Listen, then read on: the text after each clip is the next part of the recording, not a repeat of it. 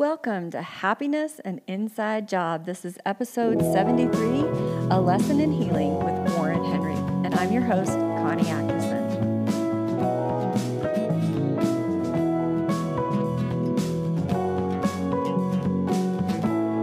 Happiness and Inside Job is the go-to resource for Christian parents wanting to effectively communicate with teenage and young adult children utilizing powerful life coaching skills.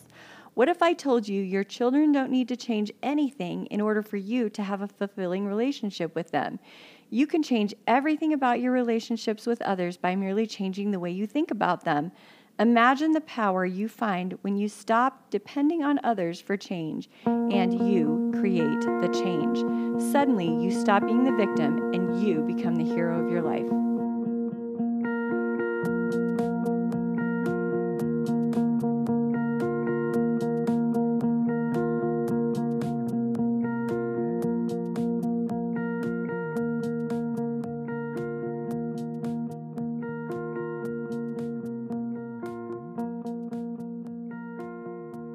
All right, so last week I promised everybody an interview with my brother-in-law, Warren, who is a recent amputee. And we recorded a podcast, which was fabulous. And somehow technology got the better of my computer. And here we are for round 2. So I'm pretty sure this one is going to be even better than the first one. Hopefully it sticks this time. I mean, I'm just not sure if we've seen enough of each other lately, Warren. We definitely haven't seen each other like we used to. Wow, that was 6 weeks of a lot of together time for sure. Yeah, crazy on one side and beneficial on the other side, don't you think? You know, it's interesting how things that you could never, situations that I could never imagine, they really, looking back, they really were awesome and sweet memories that I wouldn't change for anything. I mean, I wouldn't pick it for anything, but I wouldn't change it for anything either. Yeah, I'm with you on that, Connie. So let's start by just telling everybody briefly what happened to you. So here you are, healthy guy out doing your job, and your job at the time this happened was delivering mail. So why don't you briefly tell everybody what happened back on, was May 26th, right? Yep, almost 4 months ago now. I was actually substituting for a route for a little lady. She's we call it the secondary, and so I do it fairly often. But she had had knee surgery and asked that I just take it over, so I did. And I was a couple of weeks into it, and that particular day I was halfway through my route and stopped at they're called collection box units. I was in my van. We use our van for rural routes, and it was loaded down with half of the mail because I had already done half. Anyway, I had these CBUs all unlocked and open. There were 4 of them, and I had just turned to my van and picked up a bucket, we call it, or a box full of mail so that I could start shoving it in slots, when I got shoved from behind into my van by a little white car. It had come out of the lanes of traffic and on this 35-mile-per-hour road had pinned me between my static van and that actually had the emergency brake on and pushed me along for about 20 feet. And all I remember, I remember some of it fairly vividly, but as I fell to the left-hand side, I looked up and I saw the white bumper coming at me, and I had this premonition to not allow the wheel to run over my head. So I actually put my right arm up and pushed against that bumper, and as I pushed against the bumper, I don't know if it was adrenaline or what, but it would shove me along the asphalt in front of the car so that I wasn't going to get run over by the wheels. And that was kind of the way I felt, was I got to protect my head. So when we stopped, I was in excruciating pain, and I was initially kind of in shock, but I was definitely yelling. I'm not the profane type, but I was yelling in voz alto, they call it in Spanish. How do we say that in English? I was yelling at the top of my lungs, and at that very first point, I'll be honest with you, I was reaching out to God, because there I was laying on the asphalt. It had just happened. I was in this pain that just was relentless, and all I could think about was, there's really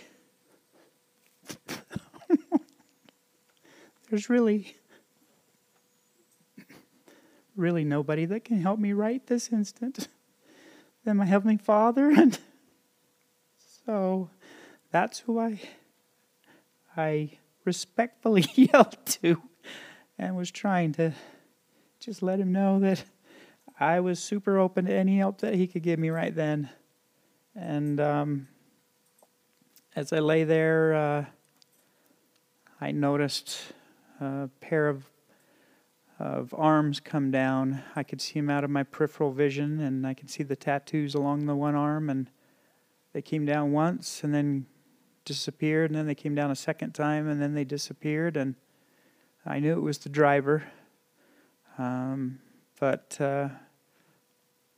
he apparently couldn't help me, and so I kind of got up from my waist. I could sit up, and I saw that my left leg, I could see both legs were broken, but my left leg was, I just call it looked like a curly fry to me, because it was twisted, and my shoe was gone, and my foot, although I was laying on my back, that my toes were pointed to the asphalt, and my heel was up. So I knew that it was bad. But thank goodness I had another premonition, and it was, you might be able to have less pain if you untwist your leg. So I grabbed my foot and I untwisted it, and then I laid back down on my back, and sure enough, it had given me some relief. So hey, if it works once, right?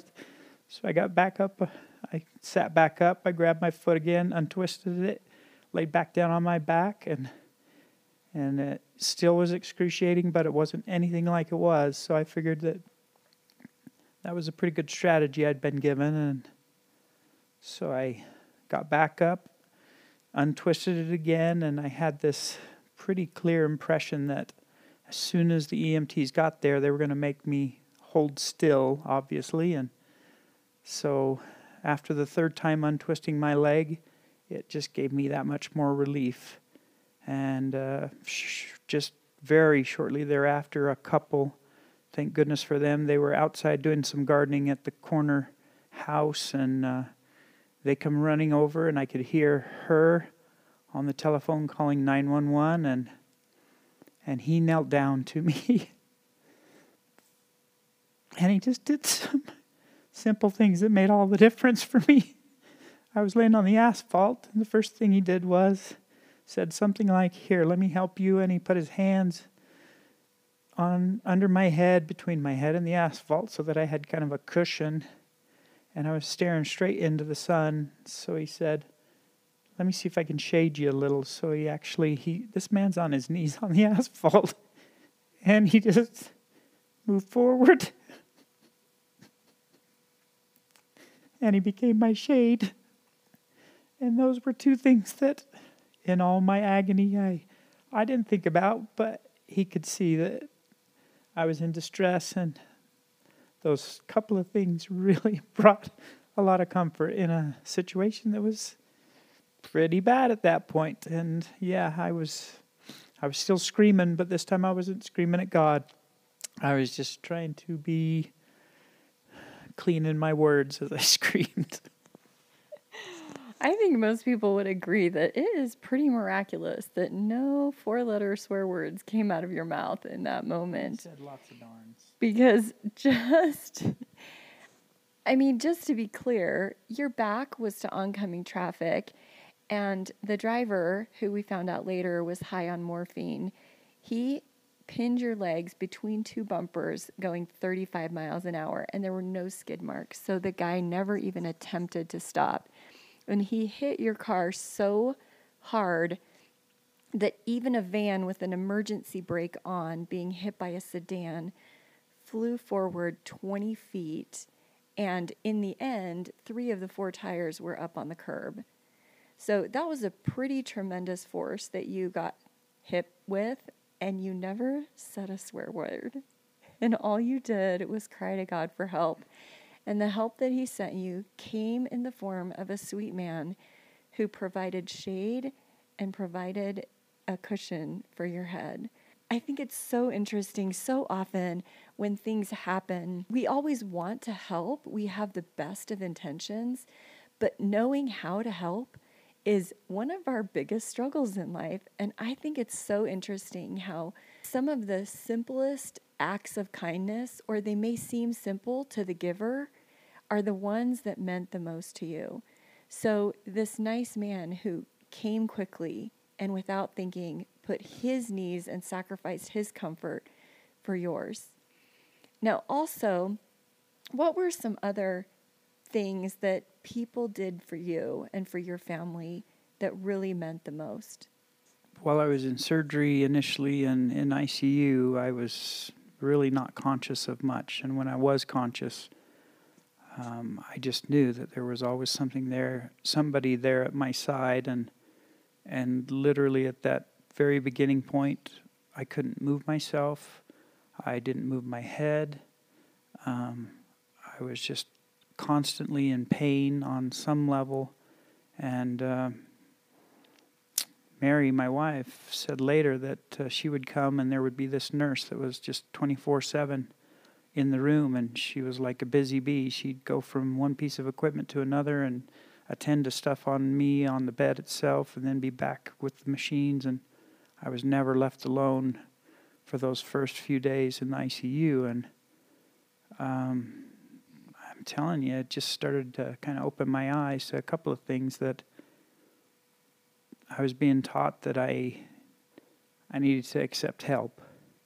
And that's pretty hard for a 53-year-old who thinks he's kind of got life by the strings, and we're becoming empty nesters and trying to readjust who we are. And so we're making plans for us as a couple, and to all of a sudden just not being able to do anything except for literally sometimes weep when I was in pain, to let the nurses know that I needed some help. So I needed to let people help me. And beyond that, I spent 4 weeks in that 11th floor trauma unit. And I'd always heard about trauma accidents and trauma departments. But when you're a trauma patient, you understand fully what those people do. They moved me. They repositioned me. They cleaned up my messes of all types. I had never been so vulnerable in my life. And so, I was being taught to just be patient like I'd never been patient before. And so I started feeling like these people are angels that are just right here, right around me. And it made all the difference to have these aides and nurses. And then when Mary would come, and you would come, Connie, sometimes when Mary was there and sometimes when she wasn't, and you guys filled those spots. I was especially grateful for nurses and even phlebotomists who came at the oddest hours to poke me and take blood, because they were filling kind of the voids in the darkness, because I'd become conscious, or they would wake me up and say, "I'm sorry, I've got to take some blood." And it was just a chance for me to have some interaction when I was at a very, very low point, emotionally, and I was embarrassed, and you name it, I was always exhausted, but I still was not moving myself. And so at the end of 4 weeks, these folks had me reusing my arms, and I was able to bend at the waist again and move my neck and head, thank goodness, without injury, and my physical therapist that I had been warned about, sure enough, they came in and they were my torture people. But they got me to one day being able to just dangle my legs off the side of the bed because it was all I could do to just do simple things. And my occupational therapist got me to start thinking about brushing my teeth on my own again and brushing my hair. And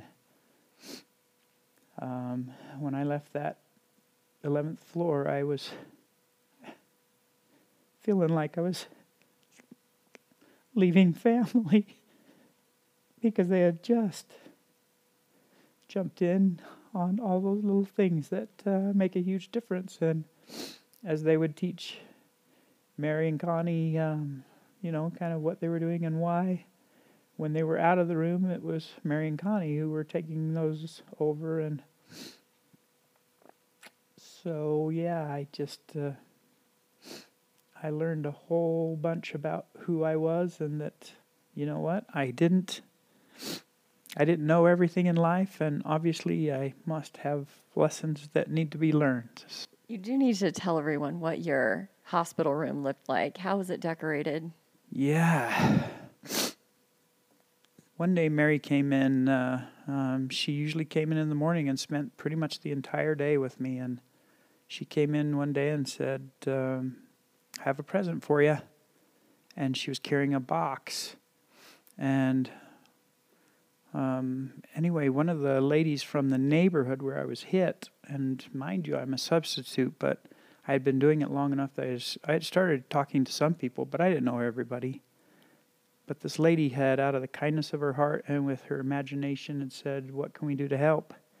There really wasn't anything for them to do except for to say some prayers for me and keep me in their thoughts, which was super helpful.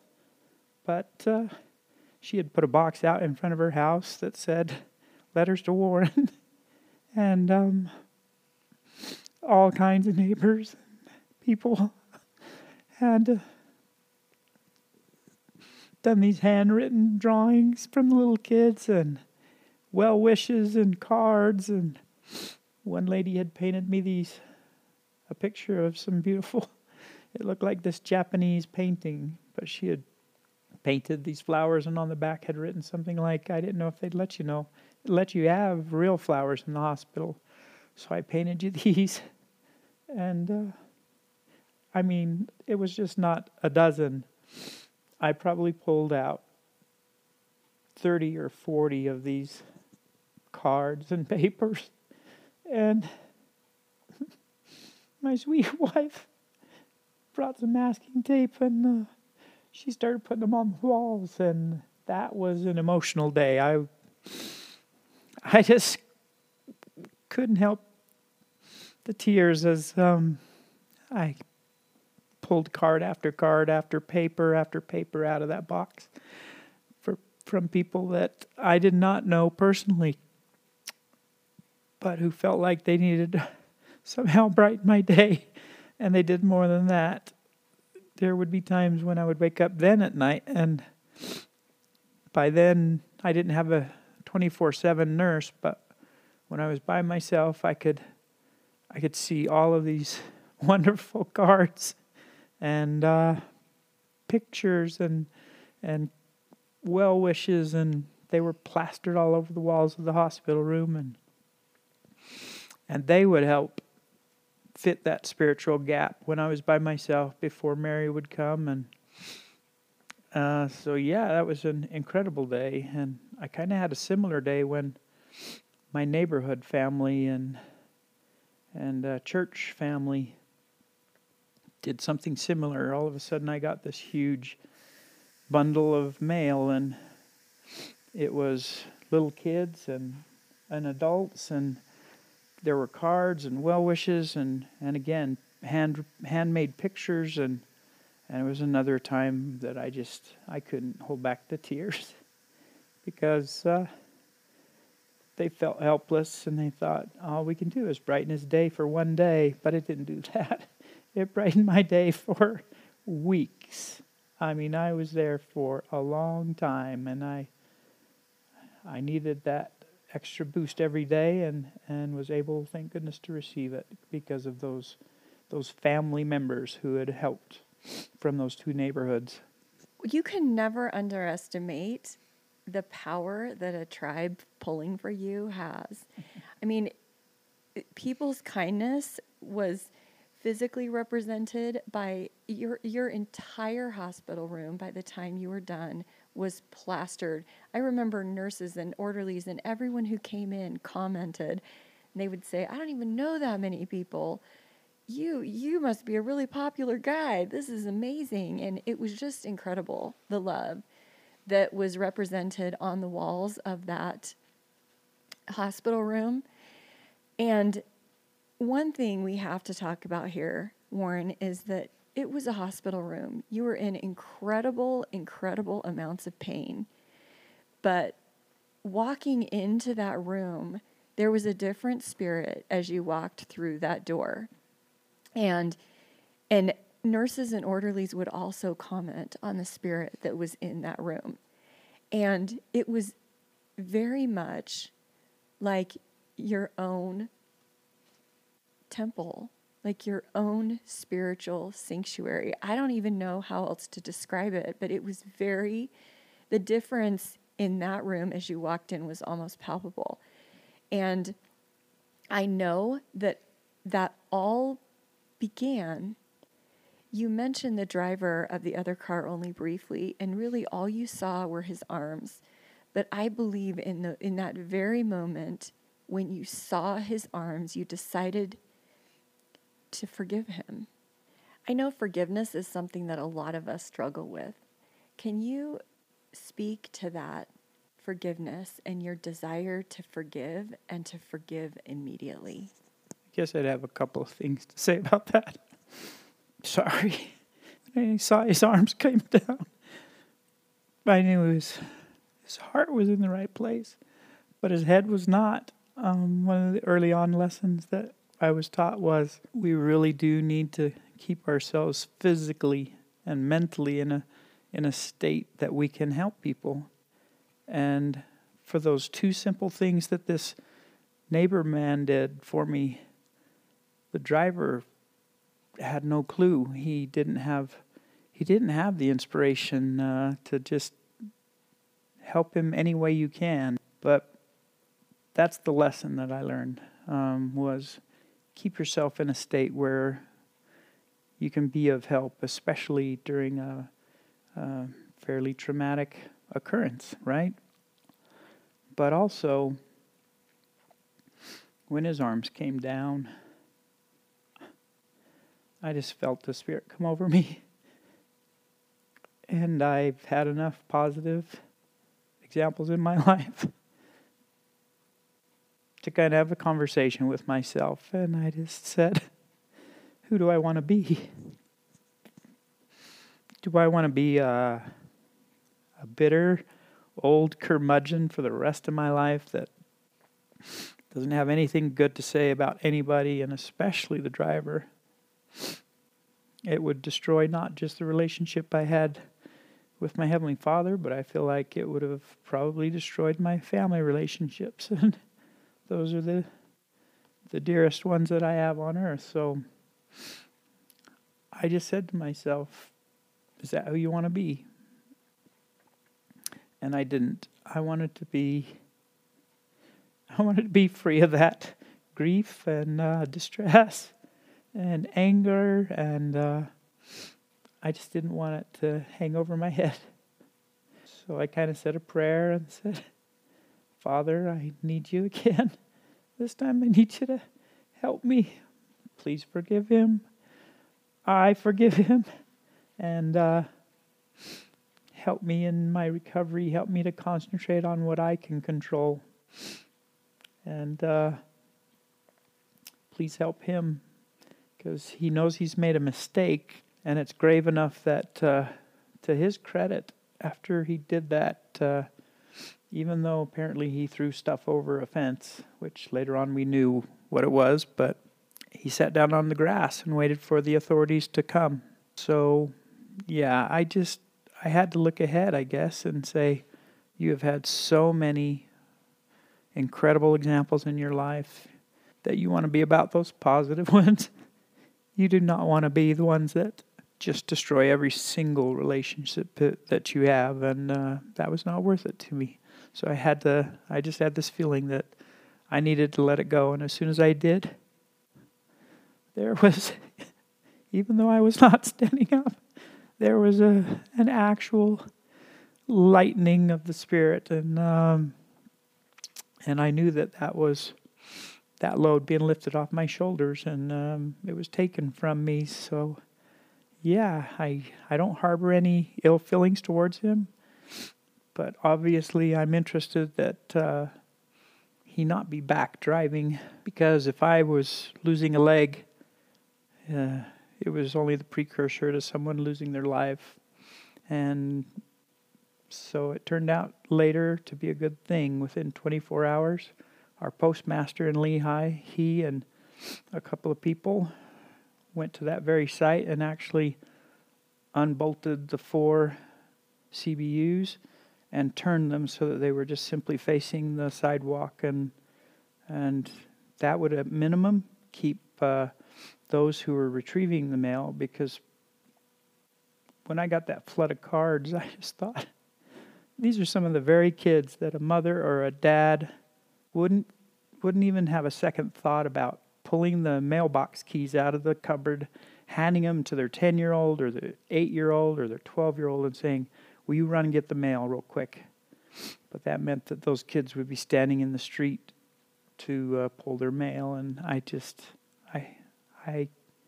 that scares me even more than the missing the leg is what he could do in the future. And so part of his lesson is going to be a hard one, obviously, and I don't know what that's going to be, but I hope the best for him. So I love that question you asked yourself is a really important one. I feel like all of us could benefit from asking ourselves that same question. Who do I want to be? And it's a conscious decision that each one of us make every day of our lives, every hour of our lives. Who do I want to be? How do I want to show up? Another question that you asked over and over during your recovery is, your circumstances were what they were, but you always asked every physical therapist, every doctor, what can I do to aid in my healing? And it was such a positive focus for you, because instead of focusing on all the things that you had no control over, you got to give yourself focus that you did have control over. So tell us what you did control. I think I asked that question, I have to be honest. Part of it was a little bit selfish. These people had, as I talked about, had taken me from being just this rock that couldn't move, full of pain and tears, and had taken me to a place where I was using my limbs again. I was sitting up. I was looking forward to actually getting up out of bed on a walker or on a wheelchair at least. And so part of me said, how can I take a burden off of their shoulders? These CNAs would come in and they were just amazing. And I finally had to start asking them, how is it that you come in every single day? And initially they were just cleaning up my messes, and it was not pretty. And I was embarrassed and in a state where I just couldn't help them. But I'll tell you, that was one of those things that I determined I wanted to take that burden off of them. And so I would ask that question occasionally, mostly because I really wanted to help them. I wanted to try and take a burden off of them, and so that when they came in, while they were checking on me, we could have just a conversation. And I really made conscious effort to thank every single person that came into my room. In fact, every morning, about 7:30, this little cute Latin lady would come in. She was my housekeeper. And we would have this conversation in Spanish about, how's your family? And, and she'd ask me how mine was, and she'd comment on the cards on the wall, and I'd show off my family picture that Mary had brought and set next to the TV, and just every single person who came in was lifting a burden off of me by giving me an opportunity to have that familial interaction. And so, yeah, I was trying to take burdens off of them, because as I learned new skills, I didn't want to go back to where I was. And you're right, I only had control over so very little that whenever they would teach me one more skill, I would try and latch onto it. The problem was, back then, my memory was so bad. Simple things like brushing your hair and brushing your teeth every day, they'd have to remind me constantly, and so eventually I got to the point where I tried to make a conscious effort every day to say, what is it you do in the morning, Warren? And what did you used to do? And so I'd start remembering back beforehand. And so, yeah, I think I was trying to take burdens off of my caretakers as much as possible. So in watching you, you always used your new tricks in the next day's work. You always made sure to reinforce what you had learned by keep doing it. And you also were really religious about counting your grams of protein. That was one of the things that the doctors told you had control over, was your protein. So whether you weren't eating a lot, especially at first, but man, once they told you 150 grams of protein is the goal, I don't think there's a single day you didn't get it. So obviously the severity of this trial is hopefully one that not too many people can relate to. But whether our trials are big or little, we all are confronted with trials in our lives. And I love the attitude you approached it with. What can I do to help in my healing? And then the other question you asked yourself a lot was, who do I want to be? Both of those are such powerful questions. Who do I want to be, and what can I do to make my situation better? It's so easy to get in this cycle of feeling like the victim and wanting to blame things that we don't love about our lives on other people. But those two questions give us such power to focus on what is in our control. And I just have to share something that my sister Mary said as well. One time, shortly after you lost your leg, I think we all shed a lot of tears, and that was a really hard, difficult time. And I turned to Mary and I said, you seem like you're handling this so well. Please tell me what your mindset is and how you can deal with this situation with such grace. And she said to me, I look at it as temporary. I love, love, love that idea. And I've thought so much about this idea of this is just temporary. And suddenly in my head, I thought, yeah, you get your leg back the day my husband gets his hair back. And I know that that's maybe a silly comparison, but it's true. It's just, although it may be temporarily inconvenient, it's not an eternal thing. In fact, I love this idea of temporal versus eternal so much. There may be a podcast coming on this really soon. Are there any thoughts that you want to share that you have learned as you have made your way through this trial? Well, his hair and my leg are just one more thing to look forward to then, right? And he'll run up to me and I'll run up to him, and I'll notice his hair and he'll notice that I'm on my own two legs again. So that'll be a good day. I did notice that with some time my prayers changed in the hospital, and I was bugging God at the oddest hours, for me at least. Maybe not to him, but pretty much every day he was getting these far-flung prayers, sometimes more sincere, sometimes more help me, I need it now, and they changed. As I started, in my mind, serving those who were around me by taking burdens off of their patient responsibilities with me, I started so much more, especially after the cards came and they started going up on my walls. I said so many more grateful prayers towards the end that they kind of changed my attitude again, in that I didn't have to any longer dwell on what if or what would have happened, or I didn't even ask the question, why me? Because it would come into my, I don't know how to say it, except for it would come into my human brain, that question, and immediately be shoved out by, this is just going to be for a short time. And it is. That's a doctrine that is very, very comforting, that everything we do right now and who we are right now is temporary, but the things will change for the better no matter what. But us as people, we have to kind of figure out who we want to be every single day, like we were talking about, because that's what we take into the next life. And I really do want to be with my family and my extended family and my neighborhood family and anybody else I can get with me in that next life. So,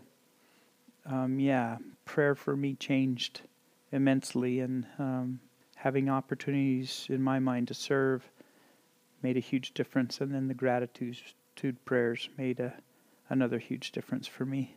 Well, I know this was a hard story for you to tell once, and here I've made you tell it twice. Thank you, technology, but thank you so much.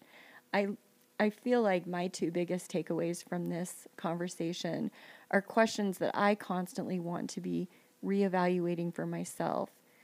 What can I do to make my situation better? And who do I want to be? And another great takeaway is, how can I lighten the loads of those around me? Warren, this has been awesome. Thank you so much. And listeners, thank you so much for coming back week after week. Thank you for sharing the podcast. Don't forget to subscribe so you never miss an episode. And as always, you can find me on www.happiness-andinsidejob.com. I'll see you next week.